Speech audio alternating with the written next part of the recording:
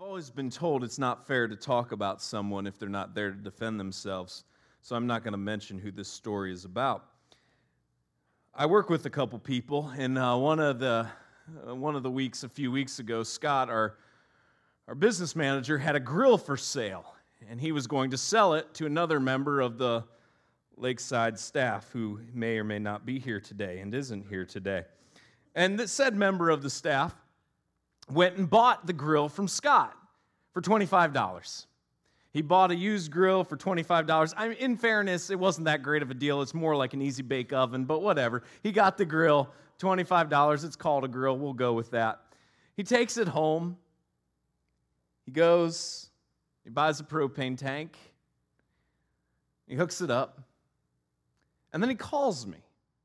And he says, "Would you believe we work with somebody who would sell me a broken grill?" And I said, "I know Scott. Absolutely, I believe he'd sell you a broken grill."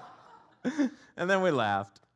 And then I said, "I'm sure Scott wouldn't sell you a broken grill." So the next day I come into work and Scott's like, "Yeah, I sold he who shall not be named, who normally stands over here and sings, a grill, and apparently it doesn't work any longer, so I'll give him his money back." I'm like, "All right." Well, I called him and I said, "Are you sure it doesn't work?" He's like, "Yeah, it doesn't work." I said, "Well, Scott told me we just used it like a month ago and it worked fine." And he said, "It doesn't work." And I said, "Let me take a look at it." Not because I really thought I could fix it, but because I need these stories for messages. And so I figure it's his $25 and it's at his place, so any destruction that happens, perfect. I'm all over that call. And so I decided I would help him out. And I get over to his home, and we look at the grill, and I make sure that the propane's turned on and try to light one of the burners. And sure enough, it doesn't work. He started telling me about how he went and he bought the propane tank, got it brand new from Tractor Supply, and it was one of the nicest propane tanks I've ever seen, in impeccable condition. Told me he paid $50 for it, and I looked at it. And then I picked up the propane tank. And either that propane tank was empty, or I've gotten a lot stronger. My money was on the propane tank being empty. So I said, "Go and get some soapy water. And we'll put that on the outside, because if you put a little bit of soapy water on the outside of a propane tank, you'll get a reaction where there's gas in the tank. And if there's no gas in the tank, you won't get a reaction." And we got no reaction. And that's when I looked at him and said, "Buddy, you bought an empty propane tank. The reason your grill won't light is because there isn't any gas in the tank." And he responded, "Who would sell me an empty propane tank?" I said, "Tractor Supply for $50. I said, "And the good news is at Walmart, just down the road from Tractor Supply in Sturgeon Bay, they sell full propane tanks for $45.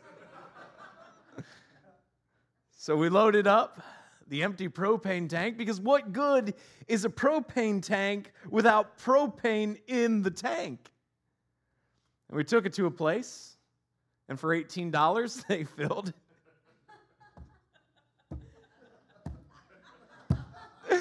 his brand new empty tank. And the best part was the conversation between the gentleman who shall not be named and the man who worked at the propane store. As he's walking out, says, "Nice weather, huh?" He's like, "Yeah, it is." And then he looks at the tank, just an impeccable tank. I mean, really beautiful. One of the most beautiful tanks I've ever seen. And looks at my friend and says, "You go through all this propane once already?" To which he goes, "Nope, bought it empty." The man just kind of looked at him, looked down at the tank, and didn't speak to him for the rest of the experience. He filled the tank. We took it back, hooked it up to the grill, and that easy bake oven fired up like it was brand new. You could feel the heat, and everything worked great. Why? Because it wasn't enough just to have the tank. It wasn't enough just to have the shell. What actually made the grill work, what fired it, was the gas inside the tank. This morning, we're going to continue our look at the beginning, and today we're taking a close look at the start of humanity. So if you have your phones or your tablets, I'd invite you to follow along with us in the Bible app. It's a free app you can download in the App Store. Just type in Bible. Once you've downloaded and installed it on your device, you open up the Bible app, and within the app, there's a feature called Events.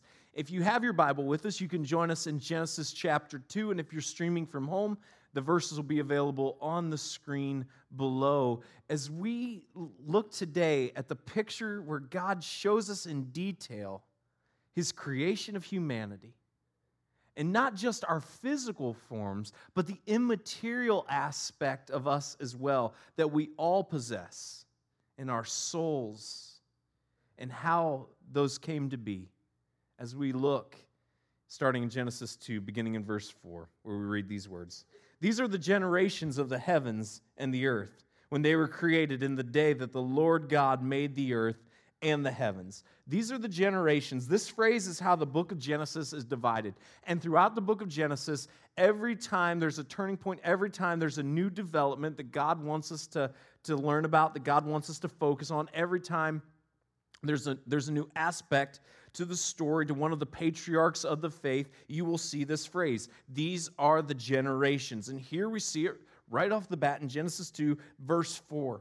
Now, what does this mean? What is God going into detail about? He goes on to tell us in verses 5 through 7. When no bush of the field was yet in the land, and no small part of the field had yet sprung up, for the Lord God had not caused it to rain on the land, and there was no man to work the ground, and a mist was going up from the land and was watering the whole face of the ground. Then the Lord God formed the man of dust from the ground and breathed into his nostrils the breath of life. And the man became a living creature. Now, you might be thinking to yourself, wait a minute, we already covered this. We already covered this in Genesis chapter 1. So why would we talk about it here?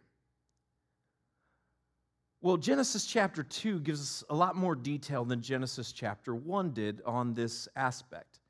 And the reason, sometimes this is a literary device that authors will use. You foreshadow something or you cover something, but then you go and you give more details.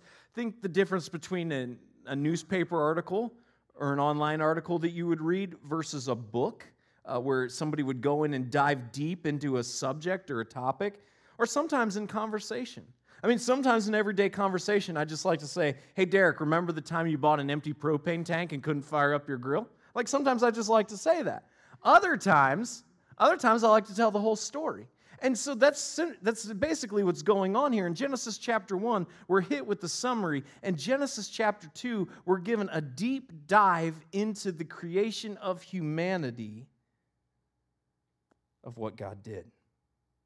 Now, you might be wondering to yourself, well, if that's the case, then why does this start in verse 4 of Genesis chapter 2 and not right away? And we have to remember that the chapters and the verses were added to Scripture later on, and they're really a tool and a resource for us to find things more easily. But the chapters and the verses of Scripture are not inspired. All Scripture is from God, but the chapters and verses are made just really for us to find and index things much more simply. So they aren't from God.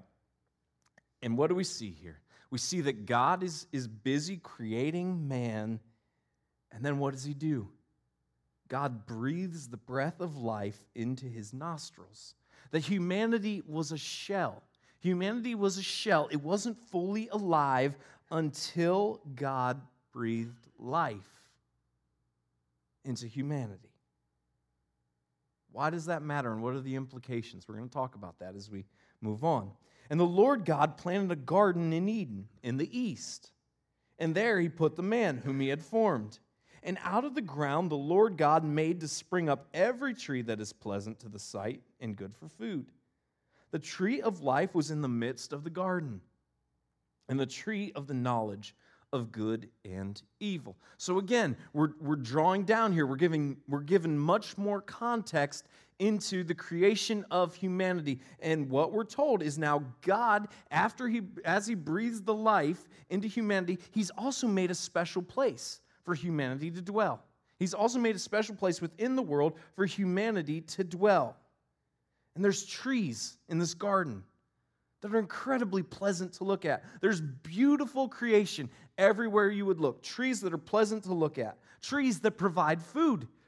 All of their wants and all of their needs are taken care of in this special place that God has created for humanity to dwell. There it is, beautiful trees and trees that provide all the food that they could need, a variety of food. We know that there are different kinds of food that could be eaten, all available there. And there's a tree of life, a tree of life. Within this garden that God has created within humanity, God's original design is for humanity to never die. And within this garden that God has made for humanity is the tree of life. That if humans would eat of it, they would never die. Now, how this works, we can't fully comprehend. We don't know, but there within the garden is a tree of life, a superfood of some sort that if humans eat from it, they will continue to live. If you've ever wondered why death is so heart-wrenching, if you've ever wondered why grief is just so unbearable when you lose someone, it's because death is countercultural to the way that we were designed. Death goes against God's original plan for humanity. And we see it on full display here. That God has created a beautiful place full of all kinds of beauty, full of everything that we need. All of our needs are met. There's beauty and all of our needs are met, and it's all right there for our taking. That is God's original design. That we would have access to the tree of life. That we would never have to experience death. It's all right there.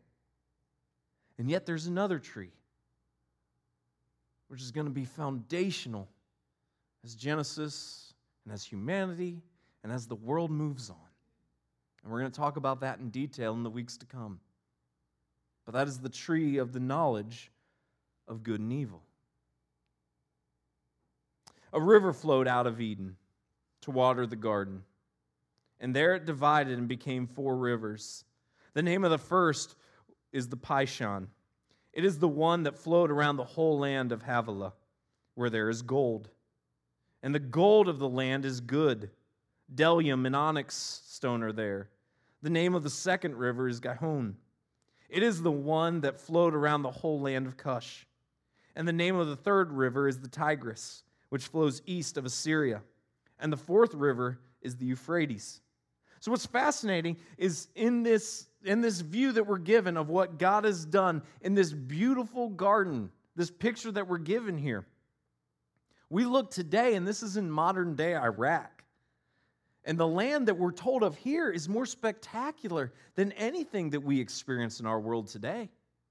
When we think of that region now, we think of desert, we think of extreme heat conditions, and all of that is true. But the picture we're given here is a much different picture. We're given a picture of trees everywhere and all kinds of beautiful, majestic trees and all kinds of fruits, food to take care of every need that people have. We're told that there is a land of gold here, and the gold is beautiful and it's valuable gold. It's good gold. We're told that there's onyx stone and bdellium, that there are jewels and there are stones everywhere, that water is readily available and rivers are flowing everywhere. And we look at that region today and it's very different than the picture that we see here. And we go on. The Lord God took the man and put him in the Garden of Eden to work it and to keep it. So God puts Adam in this majestic place. God puts Adam in this beautiful place with 2 jobs: to work it and to keep it. To work it and to keep it. To work it is to grow it. To keep it is to maintain it. And this is what God has called Adam to do, to go into work. And as we saw last week, work is not a result of sin. Work is not a result of the curse. That work is something that we're to find joy and value in, that we've been people who were created to work. And here, God puts Adam in the garden, and he is told to go to work. And that work is to grow and to maintain. And sometimes there's tension in our lives because our work doesn't align with our expectations. And sometimes we go into work with growth expectations, but really what we need to have are more maintenance expectations. And sometimes we go into work with maintenance expectations, and what we need to have are more growth expectations. And when those things do not align, there's tension in our heads, there's tension within our desire to go to work, there's tension on the team. And neither one of those things are inherently evil, but sometimes people who are so laser focused on growth forget the side that's the other side of the coin that's equally important, and that's maintenance. And so you can have somebody who's so laser focused on growth that they're always pushing forward and they're always moving ahead, but at the detriment of the things that must happen today. And if you don't have somebody to come alongside and take care of the things that need to happen today, you're going to be constantly frustrated because you can continue to grow things and grow things and grow things, but the things you don't maintain are falling apart. And you wonder, why aren't we getting any headwind? Why aren't we getting any traction with what we're trying to do here? And the reason is because all of your emphasis is on growth. On the other side of the coin, you might be somebody who's happy with what you've got, and you don't want to change. You don't want to push things forward. You don't want to do anything different. You're content, and you're happy. And life for you, quite frankly, is a little easy. And your goal is to just maintain. But if you don't do anything to try to grow, and all of your focus is just on maintenance, sooner or later, even the best things that are maintained start to break down. And if you pay no attention to moving beyond the maintenance towards growth, what you're going to find is sooner or later, no matter how well you maintain things, they start to break apart. See, we need both sides of this coin. We need both sides of this coin in our jobs. We need both sides of this coin in our relationships. We need both sides of this coin in our churches. That we need to push forward, but we also need to maintain. And it's a tension that we have to live in. And it's not a wrong tension. It's not a result of sin. It's a tension that God created even with Adam, even in the perfect garden. He says, you go work. And what you must do is you must grow the garden and you must maintain it. Both sides of the coin. And when one of those sides of the coin is missing in our lives, we're in trouble. Because we're not living up fully to what God has called us to be and how God has called us to live. Now, you can be disposed to really champion one of those two sides, and there's nothing wrong with that whatsoever. But if that's true of you, you need to recognize it, and you need to surround yourself with somebody or somebodies who are efficient and excited about the other side of the coin, if you're going to live the full existence that God has called and designed you to live. And the Lord God commanded the man, saying, you may surely eat of every tree of the garden, but of the tree of the knowledge of good and evil you shall not eat, for in the day that you eat of it, you shall surely die. And here we get some restriction. The rule of restriction that God introduces is everything in this garden, everything that you've just heard about, Adam, everything in this place, it's all for you. And it's all beautiful, and it's all good. All those trees that are phenomenal to look at, they're for you. They're for you to grow. They're for you to maintain. They're for you to do with what you will. Go and create. Go and design. Go and have adventure and wonder and joy. Seek out all that is here for your amusement and your enjoyment. Go. All of your needs are met. that there is every kind of food you could possibly imagine that is produced from this land that will fill you. You don't need anything that isn't readily available and readily provided right here in this garden. There's beauty in this world like we can't imagine. There's water freely flowing about. And there's the promise of life, everlasting. But in all this, there's one tree. There's one tree that God restricts. And God clearly indicates his expectations and the consequences if those expectations are not met. You may surely eat of every tree in the garden, but of the tree of the knowledge of good and evil you shall not eat. For in the day that you eat of it, you shall surely die. Everything's available except one tree. And if you go to that tree and you eat of that tree, you will surely die. God makes the restrictions clear, he makes his expectations clear, and he makes his consequences clear. And then the Lord God said, "It is not good that the man should be alone. I will make him a helper fit for him." And this is the first time in Scripture that we see that it is not good. Up until this point, everything that God has created, everything that God has made, we hear it was good. And this is the very first time in Scripture we see that something is not good. And God's going to remedy that. Now, out of the ground, the Lord God had formed every beast of the field and every bird of the heavens and brought them to the man to see what he would call them. And whatever the name the man called every living creature, that was its name. The man gave names to all livestock and to the birds of the heavens and to every beast of the field. But for Adam there was not found a helper fit for him. God made everything. God makes all the animals. And then he entrusts Adam, his creation, to name the animals that God had created. That's fascinating.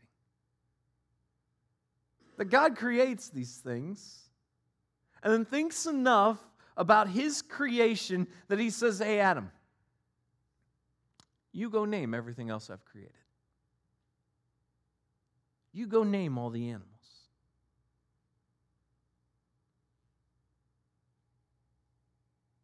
And yet, out of all of this, God sees that there's something missing for Adam. And in the process of all the animals coming and Adam naming them various names, that Adam's alone. And there's no helper that is suitable for Adam. So the Lord God caused a deep sleep to fall upon the man, and while he slept, took one of his ribs and closed up its place with flesh. And the rib that the Lord God had taken from the man, he made into a woman and brought her to the man. God sees that there is a problem. God sees that something is not good, and so God fixes it. And God does surgery. And he rips open the man, rips open Adam, in order to provide him a gift that will ultimately make his existence better.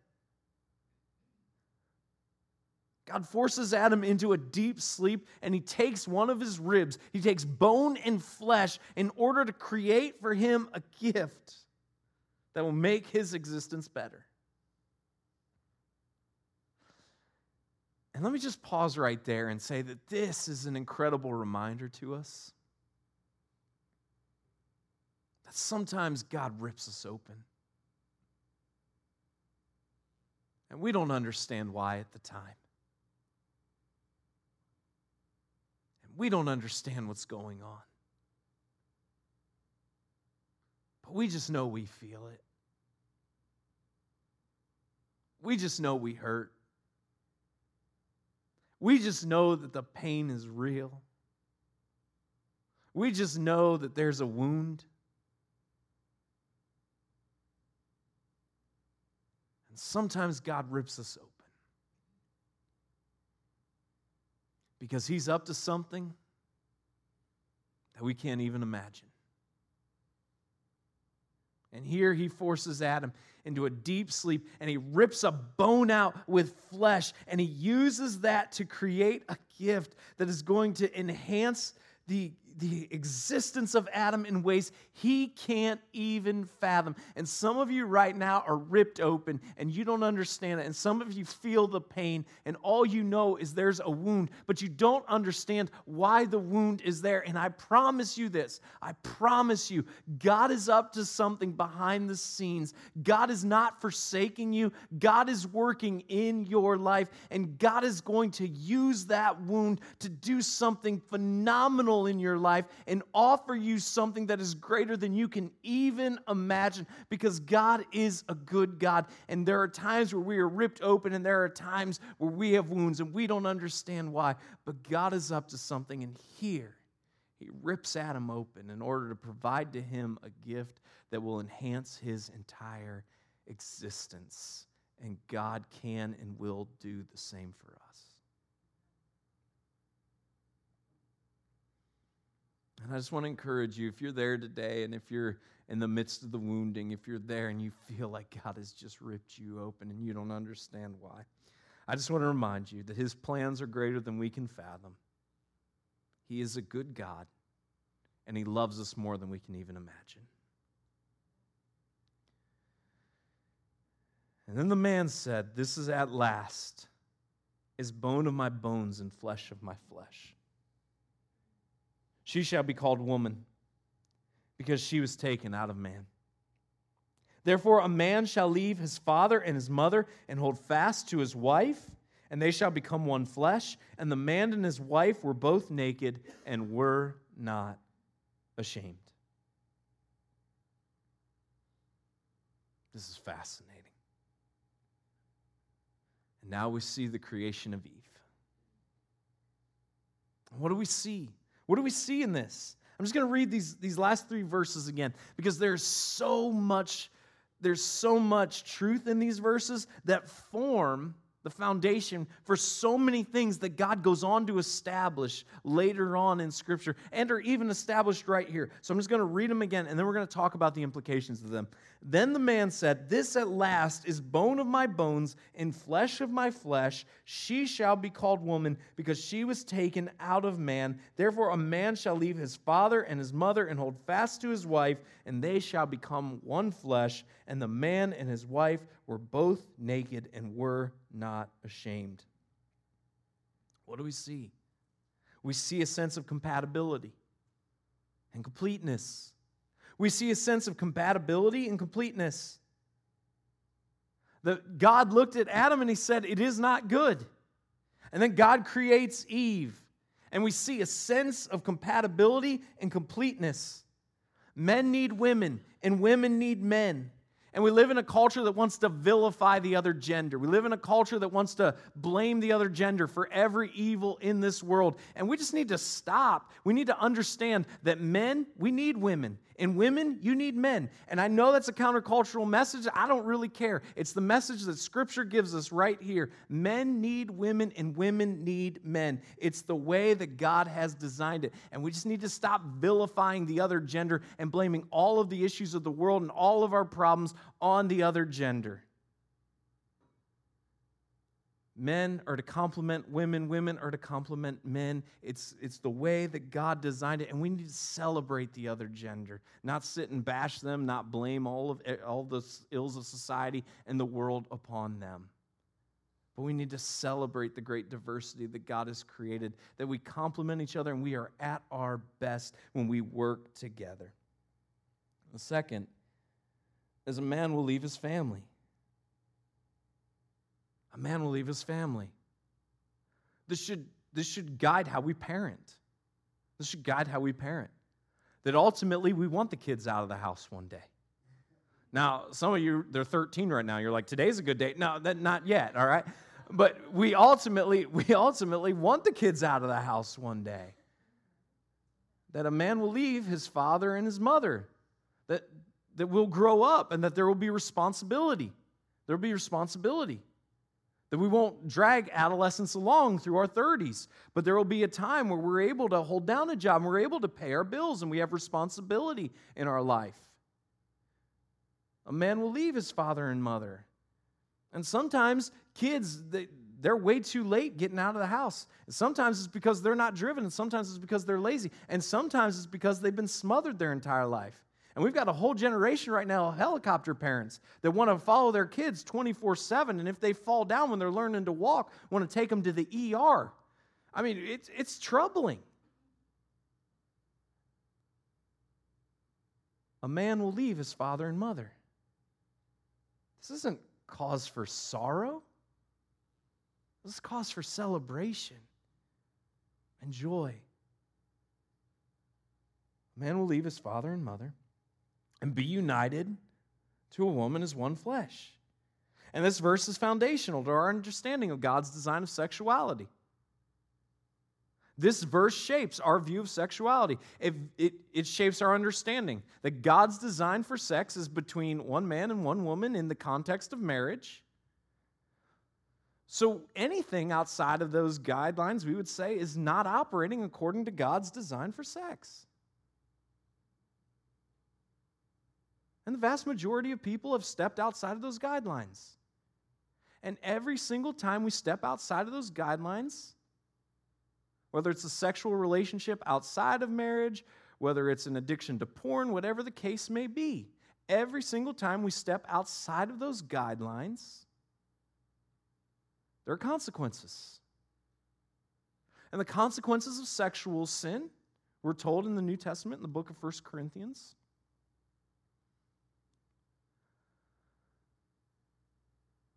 that they're even more difficult to deal with.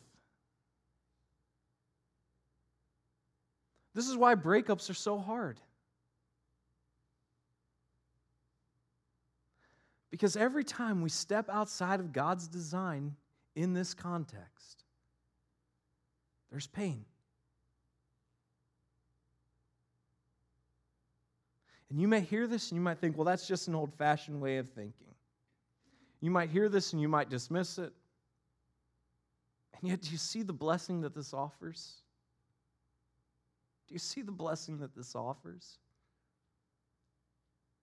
That they are together, they are intimate, and Scripture makes it a point to tell us they are naked and without shame. They are naked and without shame. I mean, some of you can't even get the lights left on when you want to get adventurous. I mean, I understand what we're talking about here.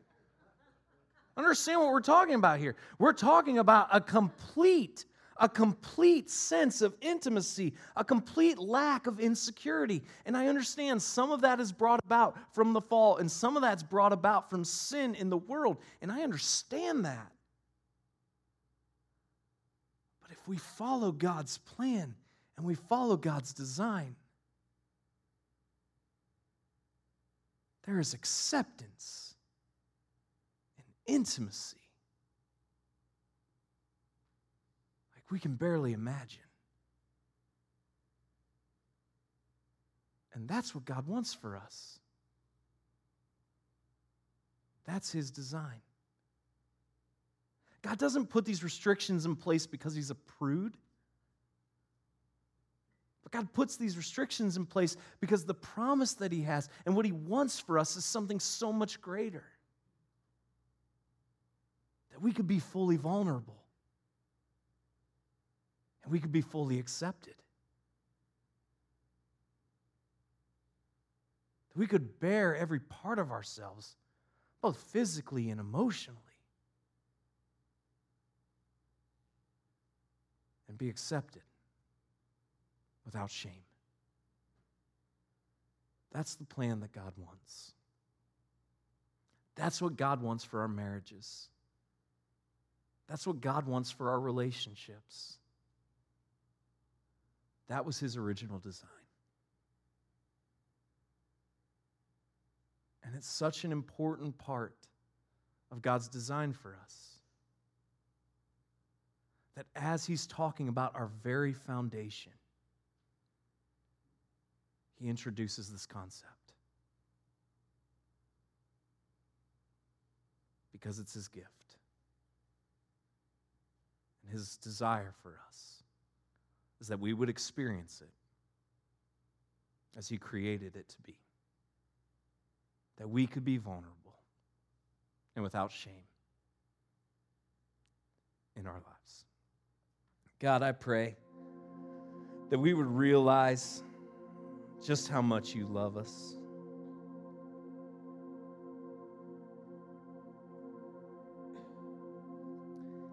I pray, God, that we would just see the beauty that's still in this world, even though it's a shell of what it once was. Your love for us. That you've given us opportunities to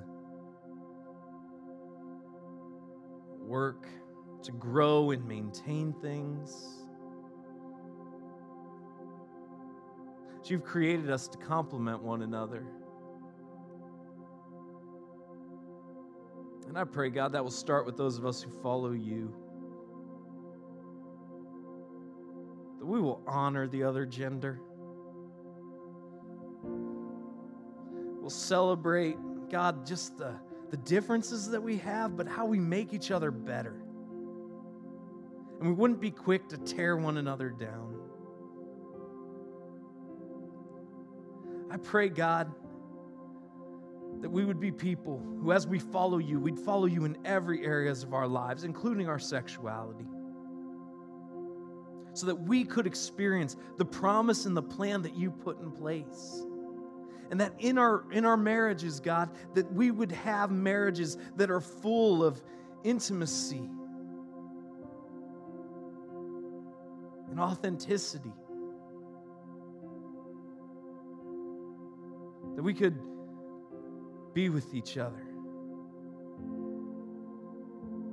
revealing who we are without shame. And God, we would enjoy the gift that you've offered us.